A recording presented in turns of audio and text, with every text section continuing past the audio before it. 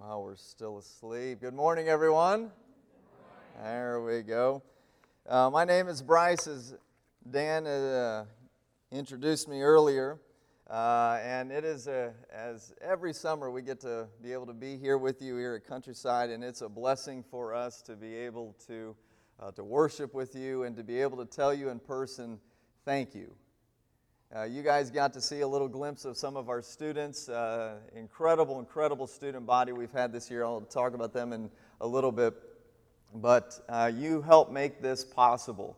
You help make this ministry possible. And you are a part of it. Whether you've been there or not, you are a part of it. And we just want to say thank you. As we get into our time for our sermon this morning, if you have your Bibles, kind of get ready to thumb through them, or if you have it on a phone or something like that, shame on you. Just kidding. But get ready to scroll through some stuff, because we're going to be looking at several different passages this morning. But before that, I had a story to tell you. At the end of the age, when all the believers were standing in line waiting to get into heaven, Gabriel decided that it'd probably be a little bit better to separate everyone out a little bit, make it a little bit faster to get into heaven. And he said, I want all the men to form two lines. One line will be for the men who were the true heads of their households. The other one will be for the men who were dominated by their wives. Gabriel continued, now we need all the women to report over here to this other side to Mary and Martha on the other side of the gate. And as the women and the men were exchanging and getting in their lines, the women left. The men formed their lines. The line of men who were dominated by their wives seemed unending, whereas the line with the men who were the true heads of their household had just one man standing in it. Gabriel said to the first line of men, You ought to be ashamed of yourselves. You were appointed to be the heads of the household, and you have not fulfilled your purpose. Of all of you, there was only one man who obeyed. Gabriel looked at the lone man and he said, how did you come to be in this line? And he kind of sheepishly looked around and looked over at the line of the women, and he said, well, my wife knew that this line would be much shorter than that one, so she told me to stand over here. None of us like to wait. None of us like to wait. I read a study recently that said that the average American will spend anywhere between 20 minutes a day on a bus or train, 32 minutes whenever they go visit a doctor, 28 minutes in security lines whenever they travel, 21 minutes for a significant other to get ready to go out, 13 hours annually waiting on hold with customer service, 38 hours each year waiting in traffic, and if you're in a large city, it could be more than 50 hours annually. Different numbers of different studies that I've read indicate that we'll spend on an average between 2 to 5 years of our lives waiting.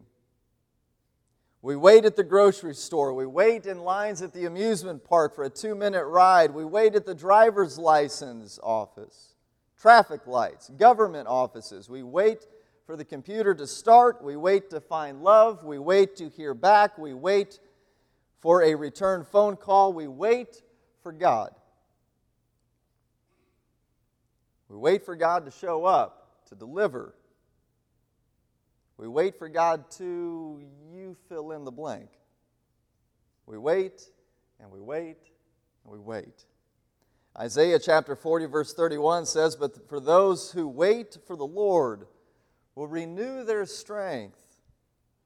They will soar on wings like eagles. They will run and not grow weary. They will walk and not be faint.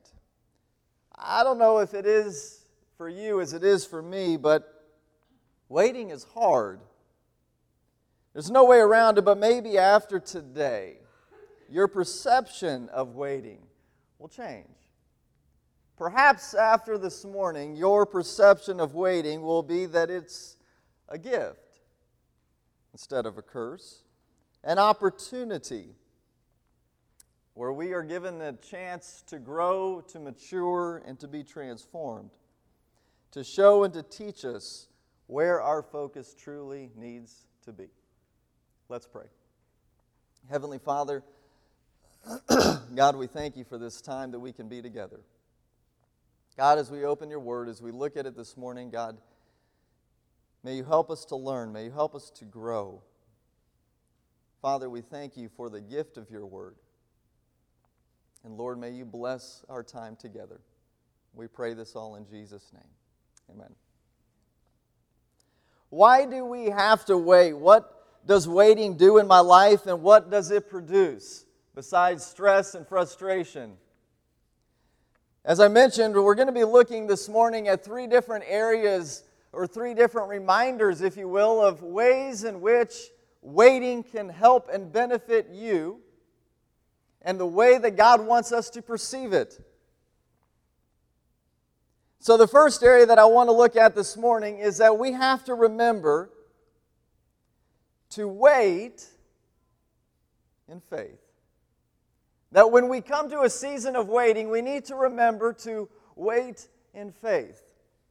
Mark chapter 4, verses 35 to 41.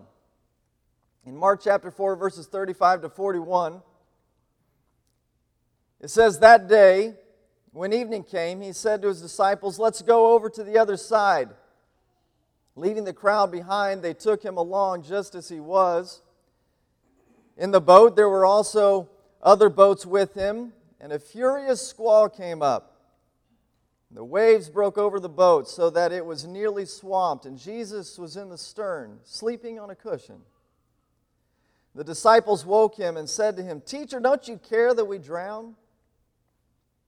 He got up and he rebuked the wind and the waves, and he said, 'Quiet, be still.' And the wind died down, and it was completely calm. And he said to his disciples, 'Why are you so afraid? Do you still have no faith?' They were terrified and asked each other, 'Who is this? Who is this? Even the wind and the waves obey him.'"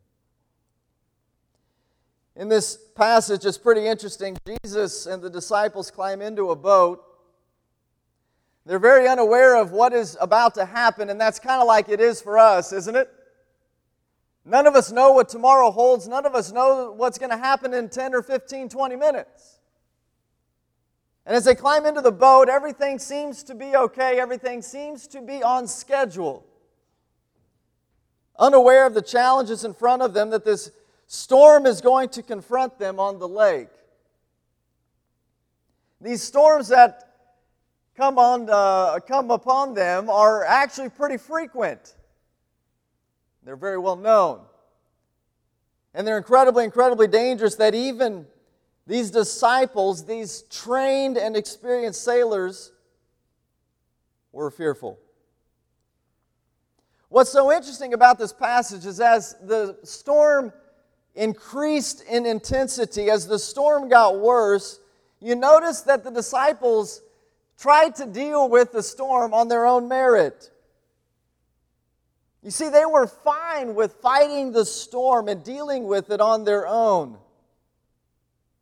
If you notice in the passage, everything seemed to be okay until the waves were swamping the boat. And at that point, when they realized, hey, I don't think we're going to get through this. I think we're going to die in this situation. Why doesn't one of us go and get Jesus? How often in our distress do we rely on our own merit until we feel it's out of our control, instead of relying on God from the very beginning? In seasons of waiting, it's oftentimes that in our lives, two little creepy devils come into our minds and come into our hearts, and they're called doubt and fear. Doubt and fear. Like here in the text, the disciples doubt Jesus. They doubt His ability.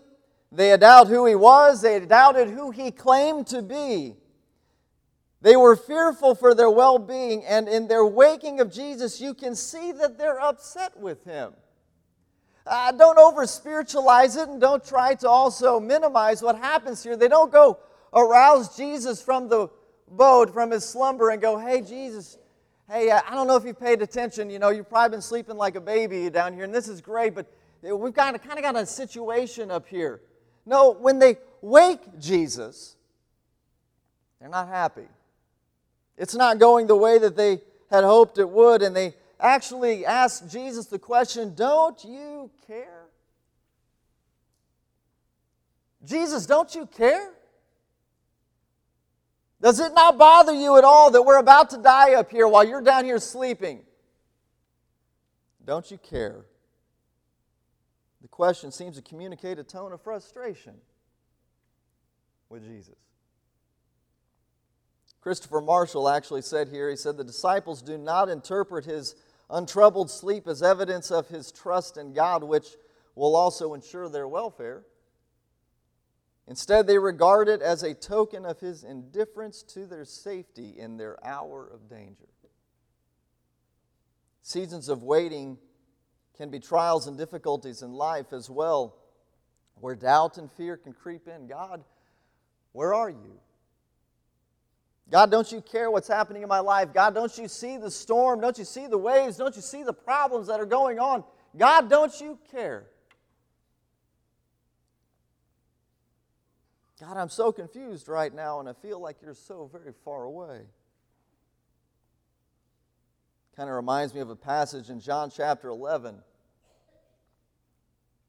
In John chapter 11, when Jesus' dearest of friends, Lazarus, is lying on his deathbed, he's about to die, and Mary and Martha are so concerned, and they send out word to get Jesus.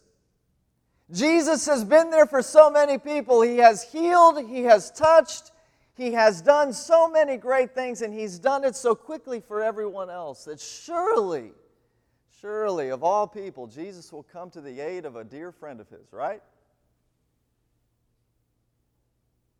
Now, He did it for complete strangers. Surely He'll come for Lazarus. So they send out word, and Jesus hears about it, and Jesus waits.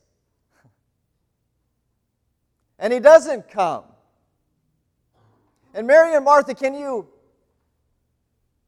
imagine what that would have been like for Mary and Martha? I'm sure you can. Every time Martha walks into the kitchen to wash some dishes, she can't help herself but to look out the window. Is Jesus coming yet? Surely He's around the corner. Surely He's going to show up in time. And day after day passes and Jesus is not there. Hospice comes in to take care of Lazarus because he's about to die. And yet they still go, well, Jesus is going to be here. He's going to be here. Surely He's going to show up in time. And they keep looking out the window. They keep checking their phone if any messages have come up. Jesus is not there. And then Lazarus dies. Jesus is not there. In chapter 11 of the book of John, verse 21, you can hear the pain, you can hear the frustration in Martha's voice when she says, Lord, if you had been here, if you had been here, but you weren't, my brother would not have died. If you had been here, it'd all have been okay.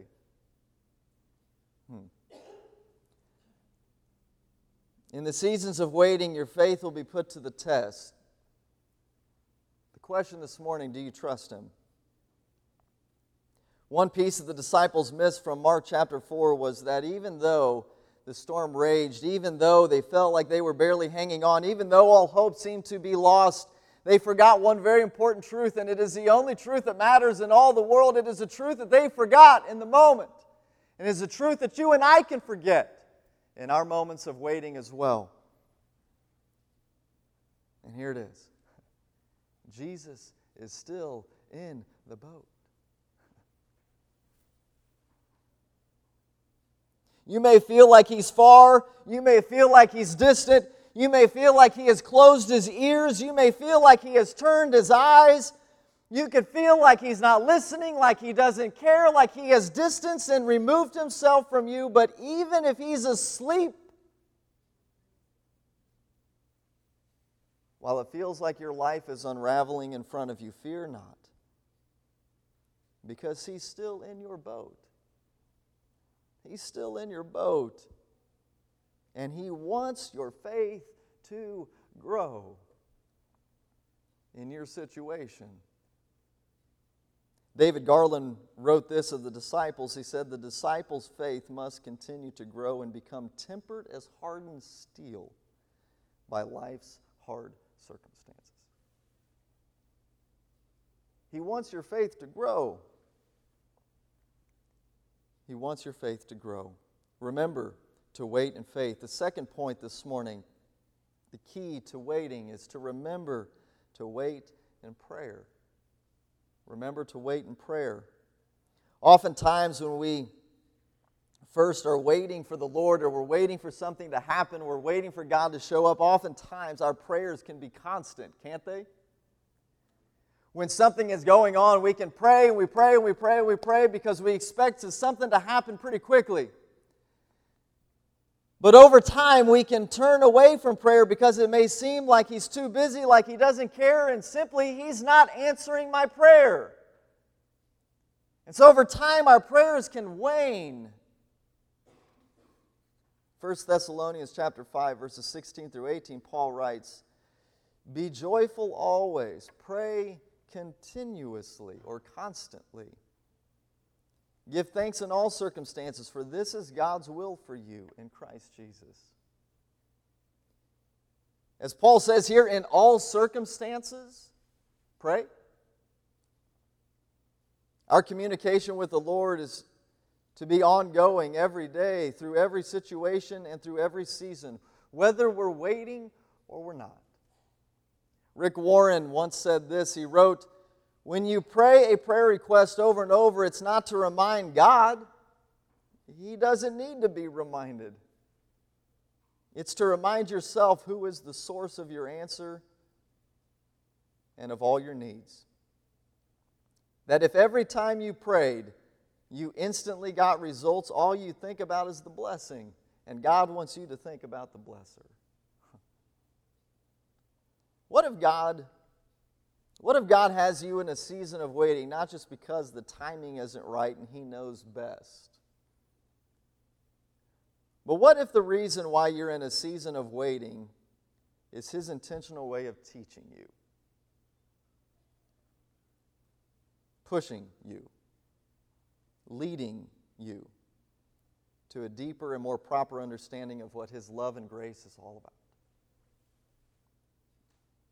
In 1 Samuel chapter 1, we get an interesting story of a barren wife named Hannah, who's been taunted year in and year out, over and over and over, every day by her husband's other wife, because the other wife has so many children and she has been blessed with all these kids. And all Hannah wants in this life is to have a son. And she has prayed, and she has prayed, and she has gone to God, and she has waited for so many years. Yet when she finally has her heart right before the Lord, He responds and not only blesses her with a son, but He blesses her with a son who would be one of the most faithful prophets in all of Israel's history. If you're in a season of waiting, don't stop praying. Pray continuously, without ceasing. Continue in all times, and remember that He is listening and that He is there and He does care. But also remember that He's possibly waiting for your heart to change before He answers. That He's not just waiting because He knows the best time, but He's waiting for something to change in you, to develop in you, to mature in you. That you're not ready for it yet. And remember, when you pray, that when He does answer, it oftentimes happens that He answers in ways greater than you ever prayed for from the beginning. Because that's the kind of God we serve. That's the kind of God we serve. So we wait in faith, we wait in prayer, and the last key is this, to remember to wait in perseverance. To wait in perseverance. Recently, there was a couple in their 90s who were both having a difficult time remembering things. And during a checkup about this with their doctor, he said, "You're okay physically, everything is okay, but you might want to start writing things down because your memory is fading." Later that night, while watching some TV, the old man got up from his chair and he asked his wife, "Do you want anything while I'm in the kitchen?" "Would you give me a bowl of ice cream?" she said. "Sure." "Well, don't you think you should write it down so you'll remember it?" she asked. No, I can remember that." "Well, I'd like some strawberries on top of it too then." "Maybe you should write that down so you don't forget." "I can remember that," he said. I can remember. You want a bowl of ice cream with strawberries. "I'd also like some whipped cream. But I'm sure you'll forget that, so why don't you write that down so you don't forget?" At this point, the husband is getting a little irritated. He said, "I don't need to write it down. I can remember it. You want ice cream with strawberries and you want whipped cream. I've got it." Goodness gracious. He then toddled into the kitchen. After about 20 minutes, the old man returned from the kitchen. He handed his wife a plate of bacon and eggs. She took the plate. She stared at the plate. She looked at her husband. She just shook her head and she said, "Well, where's my toast?" We all forget things. Some of us more than others. When as believers we are in a season of waiting, Scripture tells us one way to persevere while we're in the wait. And you know what it is? It's to remember. Remember. Remember what He has done. Remember who He is. Remember what He has brought you through. And the kind of God that He is, and the kind of God that we serve, and where He is taking you. Hebrews chapter 10, verses 32 to 39 say, "Remember those earlier days, after you had received the light, when you stood your ground in great contest in the face of suffering. Sometimes you were publicly exposed to insult and persecution. At other times you stood side by side with those who were so treated. You sympathized with those in prison and joyfully accepted the confiscation of your property because you knew that you yourselves had a better and lasting possession. So do not throw away your confidence. It will be richly rewarded. You need to persevere so that when you have done the will of God, you will receive what He has promised. For in just a little while, He who is coming will come back without delay. But my righteous ones will live by faith, and if he shrinks back, I will not be pleased with him. But we are not of those who shrink back and are destroyed, but are those who believe and are saved." During the seasons of waiting, trials are about, and the trials are real, and the stress is real, and the doubt and the fear knock on your door, and the persecution presses you down. So what does the writer of Hebrews tell us? To encourage us, to encourage a church which has had to endure abuse, suffering, being kicked out of their homes, and having their properties and belongings taken from them, only to wonder, when are things going to get better? What does he tell them? What does he tell us? His answer is to remember your past experiences with the Lord. Remember yesterday. Hang on and remember that, because if He was the God of yesterday, He is the God of today, and He is the God of tomorrow. Remember. What has God brought you through already? Each of us have a story. What has God brought you through already? How have you experienced blessing after blessing after blessing? Has He not brought you out of the pit of sin and clothed you with His grace? God loves to remind us of who we are and what He has done. At one point in the Song of Moses in Deuteronomy 32:7, Moses encourages the Israelites and he says to them, remember the days of old. Don't forget who you are. Don't forget where you came from. Remember the God that we serve. Remember what He has done so that it helps you to persevere in the days ahead. In 2 Peter chapter 1, verses 12 to 15, Peter reminds God's people of the truth and salvation they possess, and he finds it fitting to, as he says, refresh your memory, to make sure that, as he says, you will always be able to remember these things. Because this is so important to encourage believers to persevere and remember who they are, what God has done, and as the writer of Hebrews explains, to remember and wait for what God is going to do.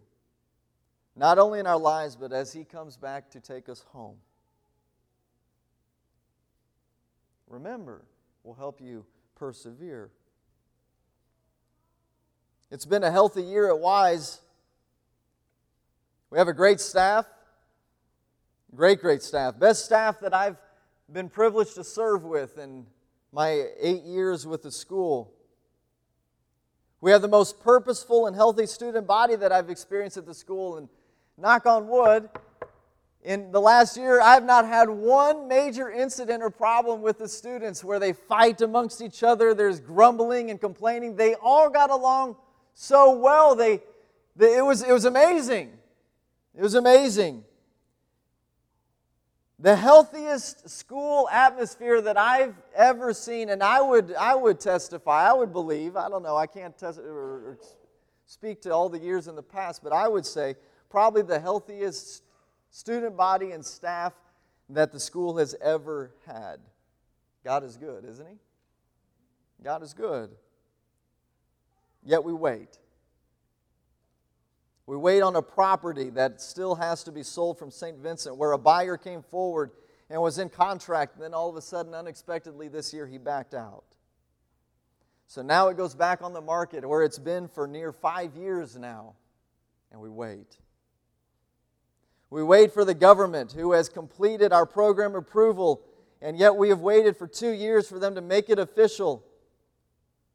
As they say, they wait for a functioning board. We wait.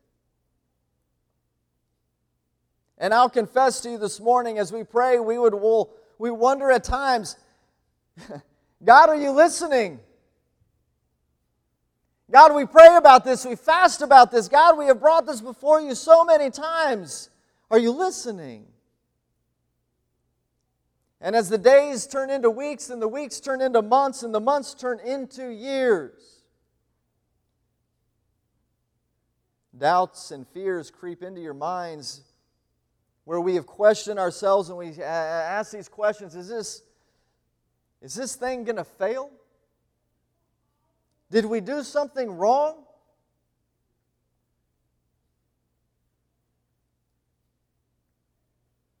The lesson God has been teaching us, which has been an encouragement to us, and I hope it will be an encouragement to you, is to wait in faith. To wait and continue to pray. And to persevere. Because He is and will always be in the boat. And my prayer for you today is that you'll be encouraged in your seasons of waiting.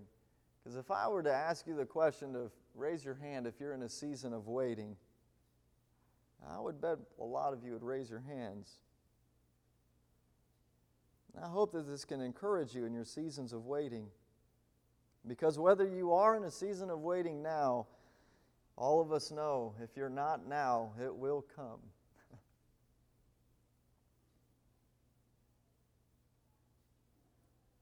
Charles Spurgeon once wrote this: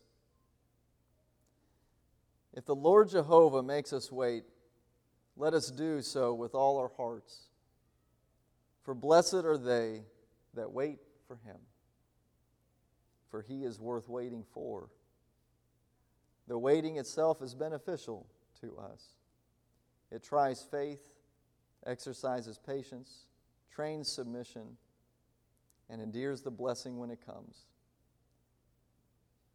Because the Lord's people have always been a waiting people. Let's pray. Gracious and Heavenly Father, we thank you for this time to be together this morning. God, thank you that, Lord, whether we're on the mountaintop or we're in the valley or we're somewhere in between, you are still God. And God, I pray that this morning, that Father, as we live this life, each day that you give us is a blessing from you. God, as we wait, God, may we not listen to all the naysayers that are out there that say, man, it's because your God isn't real. It's because your God isn't there. It's because your God isn't listening.